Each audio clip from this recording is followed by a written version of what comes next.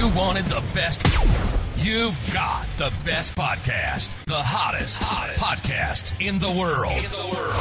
The Chris Voss Show, the preeminent podcast with guests so smart you may experience serious brain bleed. The CEOs, authors, thought leaders, visionaries, and motivators. Get ready. Strap yourself in. Keep your hands, arms, and legs inside the vehicle at all times, because you're about to go on a monster education roller coaster with your brain. Now, here's your host, Chris Voss. I'm ready. Just like I said, I'm ready. Where's the host? Oh, wait. Hey, the card says it's me. Hi, I'm your host, Chris Voss. The ChrisVossShow.com. Welcome to the show, everyone. It's wonderful to have you. People yell at me when I don't sing it. The ChrisVossShow.com. You know, it's really funny how you guys send me messages if I don't sing it. It's really, I don't know. I love you guys, but Jesus, after 13 years, I got to come up with something else, man. Anyway, guys, welcome to the show. We certainly appreciate you coming by. We have a brilliant multi-book author on the show today. He's going to blow your mind. Nir Eyal is on the show with us today, and he's got two amazing books he's written. He might have had more than that. We'll check in with him and find out. But we're going to be talking to him about his amazing books. I was friends with him on the old LinkedIn over there. You may have heard of it. Microsoft bought it a couple years ago, tried to destroy it, and they're trying their hardest, but it's still not working. But it's kind of like Microsoft is kind of like the Elon Musk of LinkedIn. So that's what I think about that. But still, I recognized that I was friends with him, and I've been friends with him for several.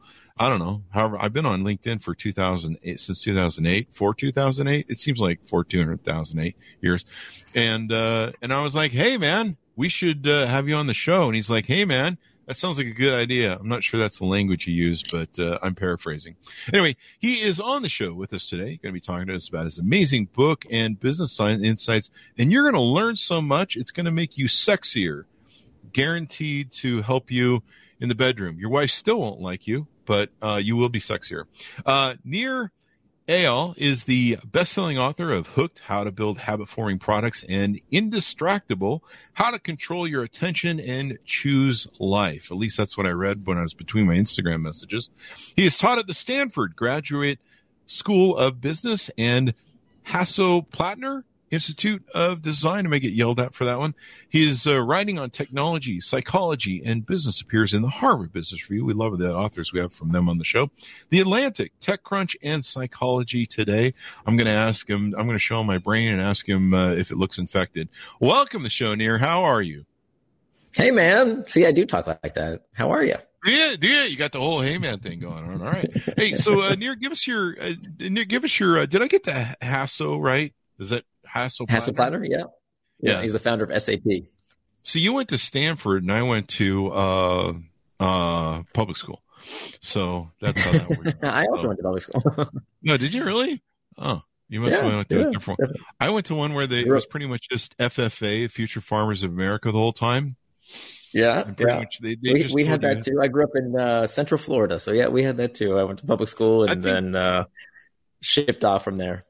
From what I understand, they still do that in Florida. That's like a Florida man thing, isn't it? I don't know. Oh, that was a big club in my high school. Future Farmers. You know, I also learned welding, wood shop, and leatherworking, and metal shop. Go. And none of those are real skills, not like what I do. I just click on keys all day. They are. Well, I'm either gonna. I mean, the great thing about my podcast is if things don't work out with this whole thing, I can always fall back on either my strip club days of being a Chippendales dancer, or I can go back to my welding career. Probably my welding career at this point, because I don't fit in those songs very well. Anyway, welcome to the show. We certainly appreciate you coming by. Give us your .com. Did we get the .com from you? Yeah, it's Nir Anfar. Nir like my first name, N-I-R. So it's niranfar.com.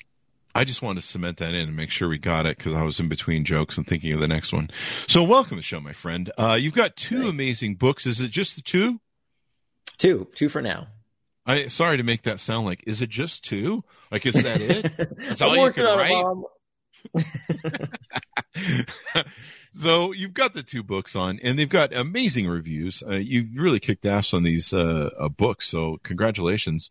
The first one, let's start from the top. Well, let's do this. Let's lay a foundation, sell you the audience. That's always good. Tell us a little bit about yourself, how you grew up, what you ate for breakfast, and how you got here. What got you into the business of writing books and business consulting?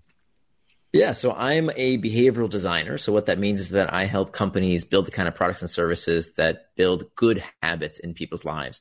So I work in healthcare to help people make sure they take their medicine or use a medical device. I work in education to help people learn new languages or learn online, for example. I work with financial services companies to help people make a habit out of saving money. So anywhere where you need a repeat behavior, those are the kind of businesses that are my clients. And my research in the field has extended back to over a decade now, looking at the deeper psychology of why we get hooked and how we can use the same psychology that Twitter and Facebook and Instagram and WhatsApp and Slack, all these companies use to get us hooked to their products, sometimes for frivolous reasons, right? Sometimes just for entertainment. But how can we use that same exact psychology for good? How can we use it to help people learn a new language or get fit or live healthier lives through the products and services we use? So that was my first book, is Hooked, How to Build Habit-Forming Products. That's what I still do professionally. Most of my time is speaking, consulting, and teaching around that topic. And then my second book is called Indistractable, which looks at the other side. So Hooked was about building good habits. Indistractable is how to break bad habits. Now, it's not the same habits, right? We can have good habits that get us to the gym and help us eat right, et cetera. But then we also have these bad habits that we want to know how to break around, spending too much time on social media or watching too much TV or whatever the case might be. So I wanted to look at both sides of the equation, how to build good habits with the products we use, and then how to break those bad habits that can lead us towards distraction. What were you saying? I was looking at my phone. No, I'm just kidding. Indistractable is the title of the book. How to control your attention and choose your life. It's always best to choose life, I find. I wake up every morning and go, death, life. I'm going to go with life thing today. Works so far. I don't know about that. But anyway, so give us a rundown of Indistractable. How to control your attention and choose your life. What are some of the things that people run into, and how do you help them overcome it? Sure. I mean, I think there's a real bifurcation today going on, that there's a division between the kind of people who let their time and attention be controlled by others, right? As you said, they're not choosing their life. They're letting other people choose their life for them based on the media they consume, what they do with their time, whether they're able to focus on the values and priorities that are important to them. And then there are the people who say, no, I will not let my life be manipulated and controlled by others. I will choose how I spend my time and attention, because this is truly how we choose our life. So those type of people are people who I call indistractable. Now, indistractable doesn't mean you never get distracted. I wrote the book and I still get distracted from time to time. What it means is that you're the kind of person who knows why they got distracted and they can do something about it in the future. So Paulo Coelho had a wonderful quote. He said, a mistake repeated more than once is a decision. A mistake repeated more than once is a decision. So, okay, let's say you get distracted once. Damn you, social media, Mark Zuckerberg, you make these products so good, we want to use them all the time. Okay, he got you once. Are you going to let him keep getting you again and again and again and again? Or are you going to stand up and say, no, I know why I got distracted. I'm going to take actions today to prevent getting distracted tomorrow. So Indistractable is not just about the tech distractions. It's about all the distractions we see in our world today. It's, the television, it's our kids can be a distraction. Work can be a distraction. All kinds of things can be a distraction if it's not what you said you were going to do with your time and attention. There you go. So, national bestseller, winner of outstanding works, multiple awards for this. What do you, is social media like the biggest problem of distraction these days? Definitely not. In fact, well, it depends on the context. So when we did surveys of what's the biggest distraction in the workplace, the number one distraction was not email. It wasn't Slack. It wasn't any kind of technology. It wasn't phones. It was other people. That was the number one source of distraction in the American workplace. It's your boss coming by your desk while you're working on a big project saying, hey, can I have that TPS report? Or your friend saying, hey, you want to hear some office gossip? That turned out to be the number one source of distraction at work. At home, there's all kinds of other distractions, right? Today, now that many people are working at home post-pandemic, the number one source of distraction tends to be their kids, right? Yeah. We love them to death. But they can also be a huge source of distraction if you haven't found ways to deal with what we call these external triggers in our environment. But here's the interesting thing. If you look past the tools we're using, okay, it's silly to just look at the tool. Because remember, distraction has been with us for at least the past 2,500 years. Plato, the Greek philosopher, talked about distraction 2,500 years ago, and he complained about how distracting the world was back then. So it can't be caused by social media, right? It's been around way too long for it to be caused by. People have always been distracted. So we have to look deeper than just what tools are we using and realize that the number one source of distraction, and studies have found this, that the number one source of distraction, in fact, 90% of the distractions that come from our phone don't originate from the phone. Think about this. 10%, this is what studies have found, 10% of the distractions that come from our phone are from the pings, dings, and rings. The other 90% of the distractions that come from our phone start from within us. What are these called? These are called internal triggers. Boredom, loneliness, fatigue, uncertainty, stress, anxiety. This was the big revelation for me, is that it's not the tool. Okay. It's not the thing outside of us. It's these uncomfortable sensations, these icky, sticky feelings that we don't want to deal with. This is why we look for distraction. Here's the thing. Doesn't matter if it's too much news, too much booze, too much football, too much Facebook. You will always find a distraction if you don't first deal and process those uncomfortable sensations. You know, that was one of the jokes I had, that drinking and booze is one of them, because, you know, then you start text messaging all sorts of stuff, and you wake up the next morning going, I didn't mean to send that DM to my mom. On Snapchat, I don't know. There's the joke. You can figure it out. You know, what about one of the big problems I see with addiction and social media addiction? Because you know, you and me, well, I don't know about you. You're much younger than me, I think. But I grew up in the age where, you know, if you wanted to walk around with a phone, you had to carry the rotary with you, and it didn't work, because it was unplugged. But, you know, I grew up in the age where you met people, talked to them, you know, called them and stuff. And so it's still weird to me when I see people walking around like this, just like, and they never look up. You're like, I don't know how you've not wandered into traffic with the way you're going. It still bugs me when I go to, I'll go out to eat, and I'll see like a whole family of, like, you know, 4 kids and 2 parents, and like every single one of them is like this. It's like robotic. And, one thing I see that's really big is validation online. A lot of women needing validation. Most of the apps have turned into these dating apps or validation apps, where it's like, look at me, tell me how beautiful I am. There seems to be an addiction to that. I don't know. Am I wrong? Well, I think some people can get addicted to technology and social media. Some people can get addicted to all sorts of things, right? Yeah. But certainly not everyone who uses these things are addicted, not even close, right? Not everyone who has a glass of wine with dinner is an alcoholic. Not everyone who has sex from time to time is a sex addict, right? So it turns out that about 3 to 5% of the population is addicted to one thing or another. So that means that there's a 95% chance that's not you. So for the vast majority of people, we're not addicted, we are distracted. But of course, we don't want to use that language, right? We want to think that we're puppets on a string. We like to believe that this is something that's out of our control. Why? Why would we like to think we're out of control? Because then there's no responsibility, right? If Zuckerberg is doing it to me, well, nothing I can do. We're all addicted. We're all right? addicted. And even if you're not thinking this consciously, subconsciously, you see these kind of behaviors. Well, people say, oh, you know, it's hijacking my brain. BS. Hijacking is what they did to us on 9/11. Hijacking is not Candy Crush, for God's sakes. Get a grip. Okay. We need to stop using this language that disempowers us. And this is my big beef with, I think, tech critics. Like, I don't know if you saw the movie, the Social Dilemma movie. That Social Dilemma that movie could have been produced by the tech companies, because that accomplished their goal. If their goal is to get you to keep using these devices more than you'd like, the best thing you can tell people, the best lie, is that it's hijacking their brains and there's nothing they can do about it. So I'm here to tell people that, yeah, there are negative repercussions to overuse of everything. Watch too much TV. Heck, listen to too much Chris Voss podcast. Yeah, right? Yeah, do that. That's a good addiction. That's a healthy addiction. That's a good addiction, right? That's fine. Do that.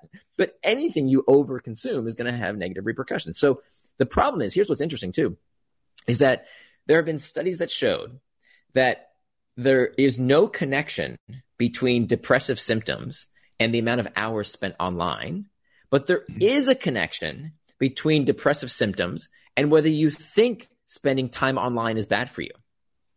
Think about that for a minute. The perception, the moralizing, the guilt that, oh my God, I'm spending too much time online, that's bad for you, can actually be worse for you than the time online. Okay? There's nothing wrong with spending time on social media. There's nothing wrong with watching Netflix. There's nothing wrong with any of these things. We need to stop moralizing and medicalizing these behaviors. Rather, we need to say, look, anything in excess has negative repercussions. How can I get the best out of these tools without letting them get the best of me? And that's what becoming indistractable is all about. It's about empowering yourself, not to be some professor that says, oh, stop using social media, stop using email. Thanks, stupid. My job relies on those things, right? I can't just stop using email, right? I'll get fired. Yeah. So instead of saying, let's cut it out of our lives, we have to figure out how do we use it in a way that serves us as opposed to us serving the tech companies. And these tech companies, they really play on our emotions, as you said. You know, the emotions, you know, they for a long time, I think they're trying to dial it back, but for a long time, they played on your emotional stuff. So they would, you know, hit you with some news or some posts that somebody made that was really emotional and would enrage you maybe or trigger you. And they would make sure that those posts were shared actively. And it was real gamification of your emotions. Yeah. All media does that. Mm-hmm. All media. I guess that's true. Right? When you watch Fox News or CNN or the New York Times or whatever or a podcast, it has to play on your emotions. Look, I went to journalism school as an undergrad, and the first rule of journalism is if it bleeds, it leads. That's true. That's what journalism is all about. Yeah. If it bleeds, it leads. Yeah. It doesn't matter if the news they're giving you has any impact whatsoever on your life. They don't care. Mm-hmm. Fox News will never tell you you've had enough. Please go have a life. Okay. They will tell you stories of people suffering 5,000 miles away so that you can take your mind off of your problems at home. That's what they do. Okay. All media, not just social media, all media, folks. Does anybody not know that the media business sells your eyeballs? That's what they do. They sell it to advertisers. Wake up. That's always been their business model. Now, that doesn't mean it's a bad thing. It's fine. I'm very happy to have access to the news, which most of it, by the way, I can get for free. It's a miraculous age we live in that I can get access to that stuff. So just because they're playing on our emotions doesn't mean it's a bad thing. That's their job. We want them to tell us stories. That's why we tune in. The question is, what are we going to do about it? We need to stop blaming and shaming and start claiming responsibility for how we use these products. That's true. Is half the battle recognizing that? Absolutely. Absolutely. I mean, I think it's the whole battle is that, you know, here's what happens when people think that there's nothing they can do about a problem, when it's being done to them, which is a beautiful narrative. We like there's always scapegoats. If you look at throughout history, right, it's in the Bible, scapegoating is what we do, right? We never like to assume responsibility for our own problems unless we're absolutely forced to. It's always easier to say, oh, it's that country over there doing it to me. It's those people over there. It's that guy doing it to me. There's always the other that causes our problems because people don't like to think, wait a minute, what can I do? Right? That's a very uncomfortable question because now I have to change my life and do something different. And it's much easier to incite people and to make money on selling fear. Much easier than when you sell positivity and personal responsibility. Well, now it sounds like you're selling something. As opposed to if you're selling fear, you're trying to protect people.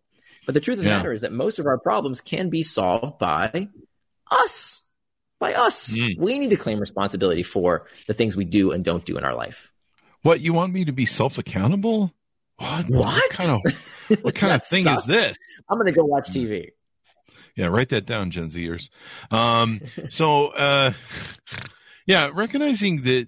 I think recognizing what's being gamed against you. Yeah, I always love in the news, they do those promos where they put the fear of God into you. Like, did you know that hangnails can cause cancer? And if you don't watch at 11, you'll die by 12. And you're like, I better watch at 11 because I got a hangnail. And clearly, you know, they make it sound like you will die tomorrow if you don't watch this show. In fact, I think I just came up with a title for the podcast. Listen to this podcast or Nir will kill your grandmother. No, I'm just kidding. Nir tells us why your grandmother is dumb. Anyway, I'm just kidding. He didn't do that. Trust me, folks. You don't have to skip around the podcast to try and figure out where he said that. I made that up. Right now, somebody's going, let's skip to 6 and see where that was. Anyway, I just got a C&D from Near's attorney. Anyway, so this is pretty insightful. I love this because it's amazing to me how many people don't recognize the play.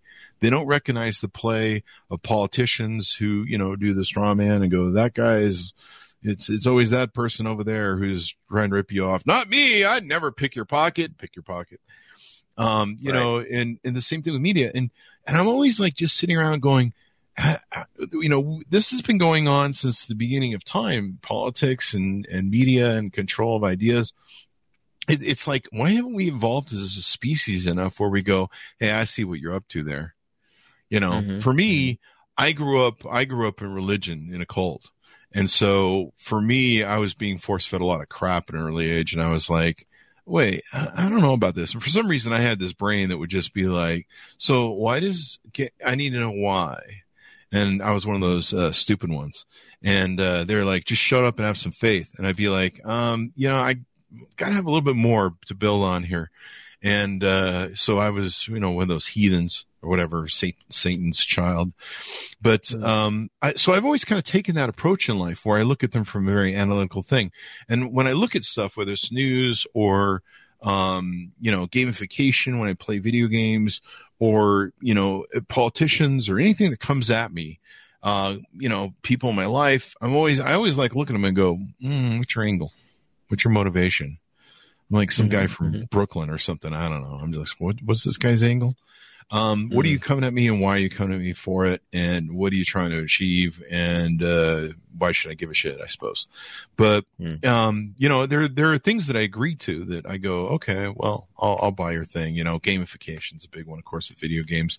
But, you bring up a good point. How do we deal with those emotions? Like, do we need to sit down and go, why am I insecure about something or feeling insecure? And so I'm using, I'm doing something to watch some TV or Netflix or doing some sort of behavior to do that? Well, it starts from defining what is distraction. So let's start there. So the best way to understand what distraction is to understand what distraction is not. So most people, if you say, what's the opposite of distraction? They'll tell you the opposite of distraction is focus. Not true. The opposite of distraction is not focus. The opposite of distraction is traction. It's right there in the word. Traction and distraction. Both words come from the same Latin root, trahare, which means to pull, and they both end in the same 6 letters, A-C-T-I-O-N, that spells action. So traction, by definition, is any action that pulls you towards what you said you were going to do, things that move you closer to your values, help you become the kind of person you want to become. Those are acts of traction. The opposite of traction is distraction. Distraction is any action that pulls you further away from what you said you were going to do, further away from your goals, further away from living out your values. So that's really, really important because I would argue any action can be traction or distraction based on one word. And that one word is forethought.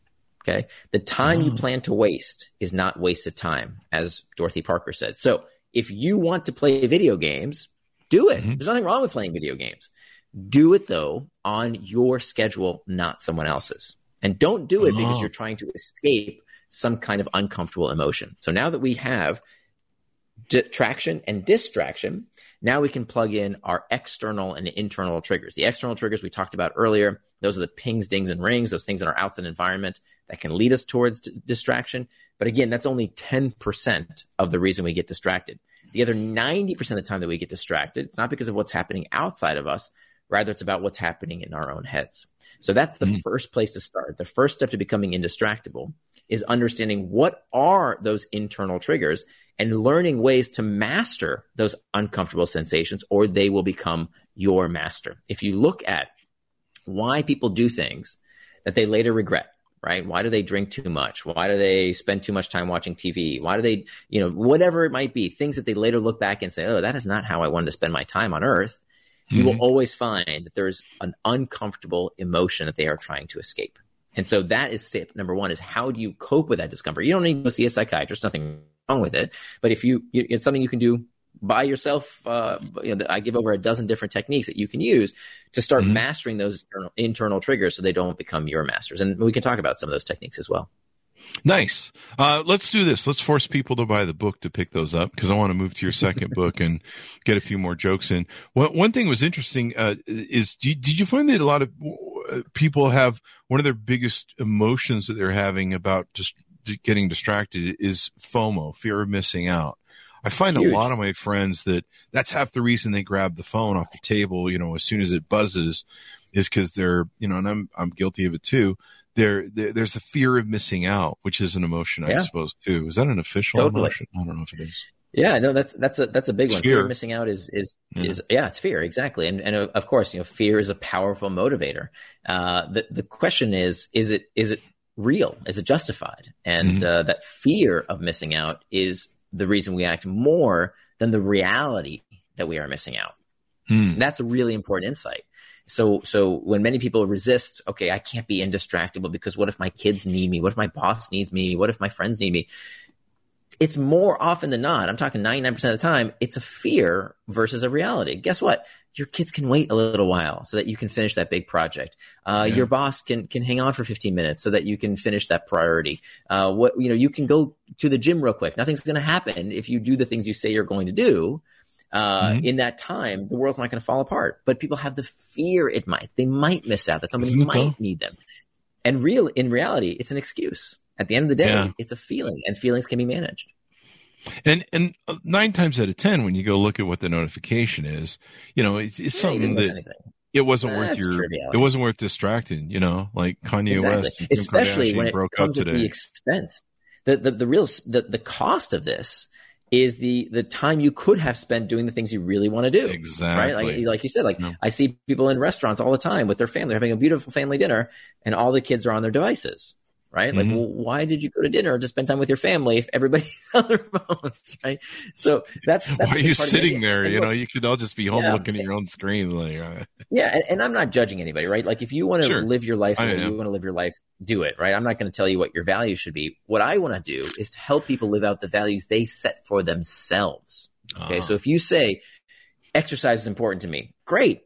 If you become indistractable, you're going to go exercise. If you say family time is important to me, great. I'm going to help you spend time with your family 100% and really be there for them. If you say work is super important, I really need to work on my business. Absolutely. I'm going to help you do that without getting distracted by all those stupid trivialities that take you off track. Because, Chris, the problem today is not that we don't know what to do. We all know what to do. Right? We don't need to listen to some guru to tell us how to lose weight. We know how to lose weight. You eat right, you exercise. There's no secret to it. We don't need to listen to some business guru to tell us how to be better at work. You know how to be better at work? Do the freaking work, especially the hard stuff that other people don't want to do. That's how you get relationship advice. You want to know how to have a better relationship? Be fully present with people. They're not. Stop looking at your phone. Exactly. If you don't know how to do something, Google it. Everything you want to know is right there on Google. Just Google it. The problem is not that we don't know what to do. The problem, Chris, is that we don't know how to stop getting in our own way.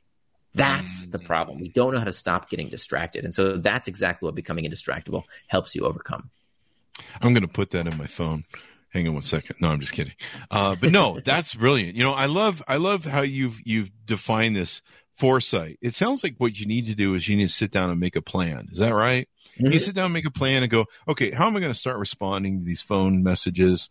How come, I get the emails from the kids that are at military school till 18 and somehow they want to still talk to me.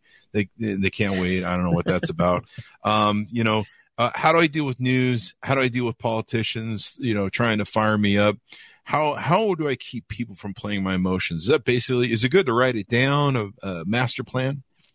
That's part of it. It's about knowing what tools you'll have in your toolkit when you feel these emotions. Okay. And what I found in my study of indistractable people, when you look at high performers in every industry, whether it's top athletes, whether it's people in business, whether it's artists, whatever the case might be, people that are high performers, they actually feel the same internal triggers everyone else does. They also feel lonely and bored and sad and stressed and anxious. They feel the same emotions, but they respond to them differently.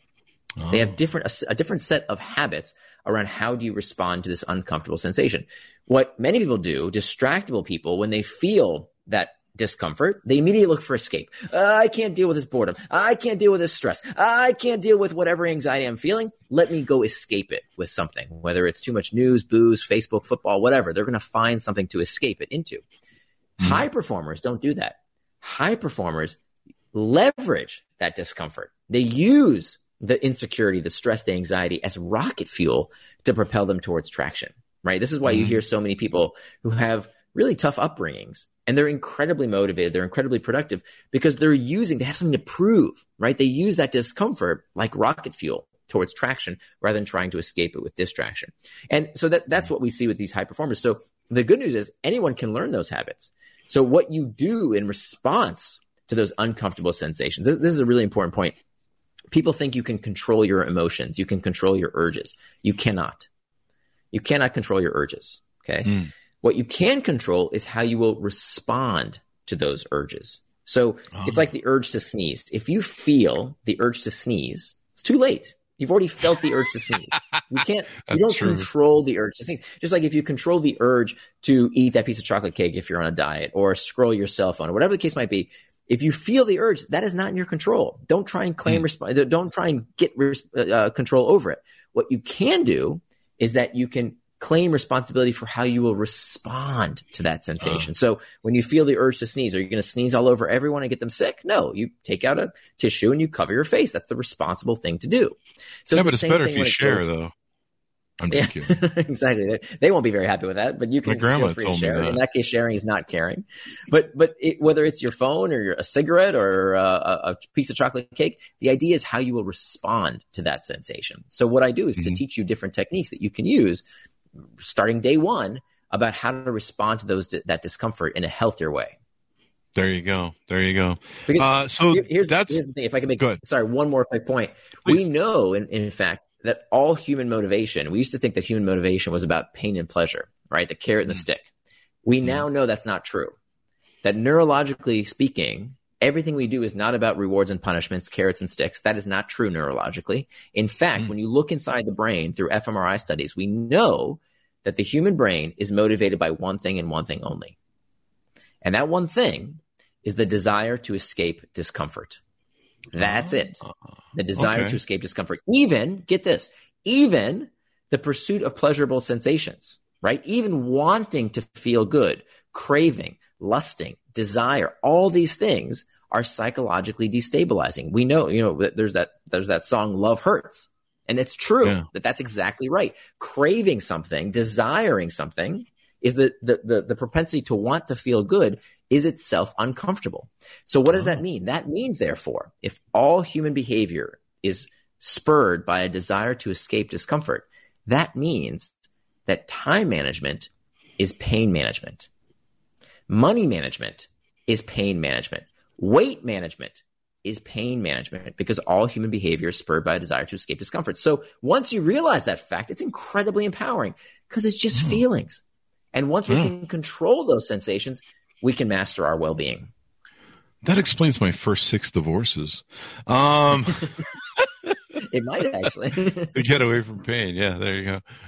Just a joke, people. There's only been 7. So Hooked, How to Build Habit-Forming Products. You guys can order up wherever that book's out. I just read the one I'm leading into. So we're going to talk about Hooked now. How to Build Habit-Forming Products. The prior thing I was trying to plug there was Indistractable. How to Control Your Attention and Choose Your Life.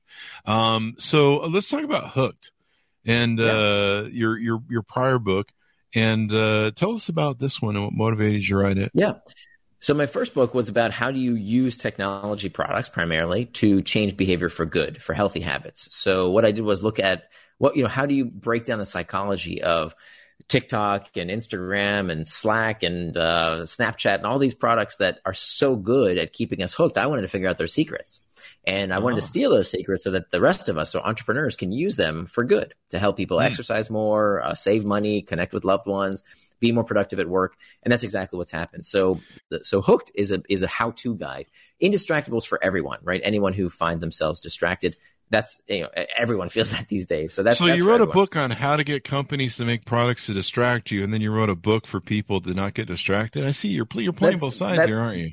That's the marketing spin that gets people. I see what you're up to. Wow. That's a self-serving cycle of. But of course, it's not the same products, right? I've never consulted for Facebook and Twitter and these guys that they already know these techniques. That's guess where I learned them. I stole their secrets and put them in my book, so that the rest of us can use these techniques for good. There you go. And I've never worked for the gaming companies or any of these guys. The idea here, they already know these techniques. The idea is how can we build businesses to help improve people's lives by building good habits? And the good news is we can have our cake and eat it too, right? We can be hooked to that exercise app and also become indistractable to not overwatch the news or other distractions in our life. There you go. There you go. Yeah, it's really important that we identify this stuff. It's really crazy how pretty much, so we're so manipulated and so many people buy into it. They're just like, the news said this, and there's a lot of people that whatever the news is, or what's worse is the people who see a meme on Facebook and that's what they determine their political slant is or the political narrative of the day is. And, it's from Russia or something, and people are buying into it and they don't look at it and go, what's the play here? What's the angle? The good news is that we adapt, right? That human beings are, I think there's kind of this perception that we're all like idiots that, not me, of course, right? I'm not the idiot. Everybody else is the idiot. It's everyone but you and me. And of course, that's not true, right? We've seen the enemy and it's us, right? We're the idiots, but we're also amazing.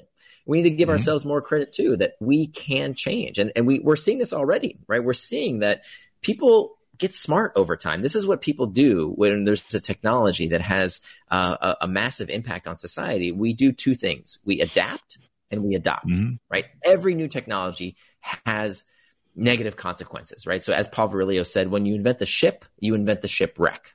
Okay. But when was the last time you heard about a shipwreck? Almost never. You almost never hear about shipwreck. Did we stop sailing ships? Did we say ships are evil? They hijack your brain? No. You know what we did? We made ships better. We improved the technology around how we use, how we build and sail ships so that they crash less. And guess what? That's what we're doing with technology right now. So, Facebook was a dumpster fire a few years ago. So that built an opportunity for TikTok to now come in, which is, I think, a much more moderated, healthier environment. It's not perfect. There's lots of problems. Not sure if healthier owned by the Chinese. There's potential threats, of course, but it's a lot healthier because people got sick of this dumpster fire of politics and advertising on Facebook. I don't know anybody under 40 who's still on Facebook. They're all on Instagram or on TikTok. And I know Facebook owns Instagram. Yep, I got that. But it's a case in point of how consumers, they're not stupid. They look for a place that makes them feel better, that helps them deal with the problem that they're facing in a healthier manner. And that's exactly what we're seeing now. People didn't want all the politics and ridiculous Russia stuff that was infecting Facebook. They didn't trust it anymore. And so they went to look for other places, which proves my point that you can't addict people to these problems, to these products. They're not mindless zombies. People will eventually, if you don't serve their needs, they're going to go somewhere else. You bring up a good point. I never thought of it. I've had a lot of friends in Silicon Valley that have written apps and tried to make, Facebook copies and social copies, social community copies. Even I've been good at building communities, but I never really thought about how that it's the pleasure of emotion that people are searching for. They'll be really good at designing their product and they're like, if you push this button, you go over here. And if you push this button, it goes over here. And it's like, yeah, but how do they feel during this whole thing? You really opened my mind up to that in the feeling aspect of it. Is it giving me that dopamine, reward hit? And, I mean, it's less about the dopamine stuff than it is is it solving my problem? Plain and simple, right? If you go to the grocery store and you look at the fruit section and half the produce is rotten, guess what? You're not going to buy it. Yeah. And if a product doesn't make you feel the way you came to help, if it doesn't solve the problem the way you came and expected it to, then you're not going to use it. That's another thing. I've looked at some of their products. I'm like, what does this solve? Like in there, and it had gotten so kind of crazy. There was people made so many apps that it just became really nichey to make like an app. And you're like, hey, I've got a new app. And you're like, what is it? And it's like, I've got a Uber for mosquitoes. And you're like, I'm not sure that's going to work out because they're too small to carry wallets. And they can't get credit cards because everyone knows the mosquitoes have bad credit. They're horrible at paying their bills. Those bastards. And giving you, what is that disease they carry? Anyway, yeah. So this is really important. So is Hooked a good book for, I guess both parties to see how people manipulate and companies can manipulate you, but also if you're a product builder to see how to build good habit forming products.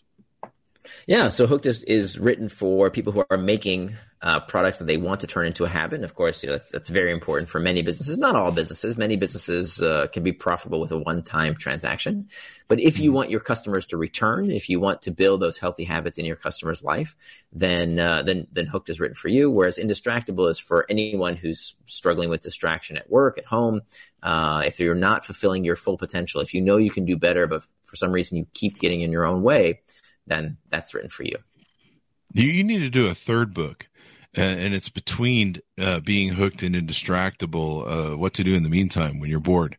And that way you will complete the whole circumference of the infinite loop you've created. But no, I love the idea. People need to realize this. Like, even when I play video games, I'll start like a new video game like Call of Duty or something. And, I can see the matrix and I go, okay, gamification. Okay. You're programming me to learn how to play the game properly and enjoy it. And you're giving me these little rewards up front, and then eventually those rewards start spacing out and become less, and I'm chasing them more, and I can see the whole game of it and I buy into it and it's cool. But, a lot of people don't see that. They're just like, my friends will be like, well, I don't understand. What is this crap going on? And I'm like, this is the gamification part. You're being trained. Trust me. Sure. It'll work. And you know what? We pay for the privilege, right? It's not that different from what movies do. When you go to see a movie, it's made to have that cliffhanger of what's going to happen at the end, right? It's what makes books fun. Sports. What do you think sports is all about? Sports is a slot machine, right? Why do we watch a ball bouncing around? It's because we like uncertainty. We want mystery. It's called variable reward. And so these type of products are not necessarily bad. It's about how we use them. We pay for the privilege to go to watch a sports match. We pay for video games. We pay for movies because they're fun. They're engaging. They're entertaining. There's nothing wrong with it, as long as we don't do them as a distraction. As long as we plan for, here is when I'm going to play video games. Here's when I'm going to check social media. Here's when I'm going to watch sports on TV, as opposed to using these tools as an analgesic, right? Using it as a way to relieve pain in my life and not have to deal with what's really happening in reality. There you go. I know a lot of friends that use gaming to tune out. I use it sometimes to tune out. I've been known to just go, I'm just going to game all day long. I just really don't care right now about anything. And just kind of, that's my little vacation day. Like on a Saturday, I'll just be like, fuck it. And I probably shouldn't do that. I mean, sometimes I get bored with it and I'm just like, I'm not doing this anymore today. But it sometimes it's fun just to go do whatever you want for a day. But I like getting into this stuff because people need to realize the things that are out there. They need to create better habits because, like you say, the successful people, they've just learned to manage their emotions and learn how, it's always about how you respond, right? That's right. Yeah. And it's a learnable skill just like any other. And again, there's nothing wrong with playing video games all day on a Saturday if that's what you want to do, right? In advance, not in the day. Don't wake up Saturday morning and say, I'm going to game all day because I feel like crap. Plan that time, right? If you plan it on Friday and say, hey, you know what? I've got no obligations. I'm a grown adult. I can do whatever I want with my time. Enjoy it, right? It's your life. The problem is when you say, oh, my life sucks. I don't want to deal with my problems. Okay, I'm going to go escape in my cocoon. Yeah. And then your life will suck more because you're not doing things you're supposed to do. And that's this vicious cycle that can lead us towards from distraction, sometimes towards addiction. Now, addiction has, other roots. It's not just the video game that causes people to get addicted, right? Typically addiction has, some other comorbidity almost 100% of the time. Nobody steps on a heroin needle and becomes addicted to heroin. That's not how it works. There's always some kind of past trauma. There's some inability to deal with the pain in their life. And they're using the drugs, the booze, the video games, the porn as an escape from reality. But that's, that many of us, even if we're not addicted, can use this as a distraction. So that's what we need to be very careful of. I use coffee to distract myself from reality. Yeah, that's a lot of coffee. Enough caffeine and you're fine. Anyway, this has been wonderfully insightful, Nir, to have you on the show. My pleasure. Anything more you want to touch on or tease out before we go? No, I appreciate it. Yeah, my website is nirandfar.com if you want to check out my writing. And the book, again, is Indistractable, How to Control Your Attention and Choose Your Life. And that's available at wherever books are sold. But if you go to my website, indistractable.com, there's actually an 80-page workbook that we couldn't fit into the final edition of the book. So it's a completely complimentary workbook to get you started. Again, that's indistractable.com. It's spelled I-N, the word distract, A-B-L-E, indistractable.com. There you go, guys. I highly recommend it. He's got 1 million reviews on the Amazon. You definitely want to understand how to control your life better and manage your life better, because otherwise you just end up a zombie. A lot of people go through life and they just wake up one day, at 40 and go, what the hell have I been doing? It's like, what do they call that? A midlife crisis. So, you want to understand what's going on. You want to be able to watch media and everything that's coming at you and go, what's the angle? Why are they trying to do this? And, you just don't want to be someone who's just some zombie that they're just running around with meat going, which is, I don't know. I don't have a joke for that. So Nir, thank you very much for coming on the show. We really appreciate it. My pleasure. Thanks so much for having me. There you go. And we got your .coms. Guys, be sure to check it out. Order up the books wherever fine books are sold. Stay away those alleyways, because I got a tetanus shot that I needed to have after going on one last weekend. The books are called Hooked: How to Build Habit-Forming Products. You can order it wherever fine books are sold, or go to, can you tell I always say that at the end of the show? Indistractable: How to Control Your Attention and Choose Your Life. You always want to choose life, people. That's always a good thing. Wake up every day and choose that life thing. I hear it's fun. You should try that. Anyway, I think we lost Nir. Thanks for tuning in. Be good to each other. Stay safe. We'll see you guys next time.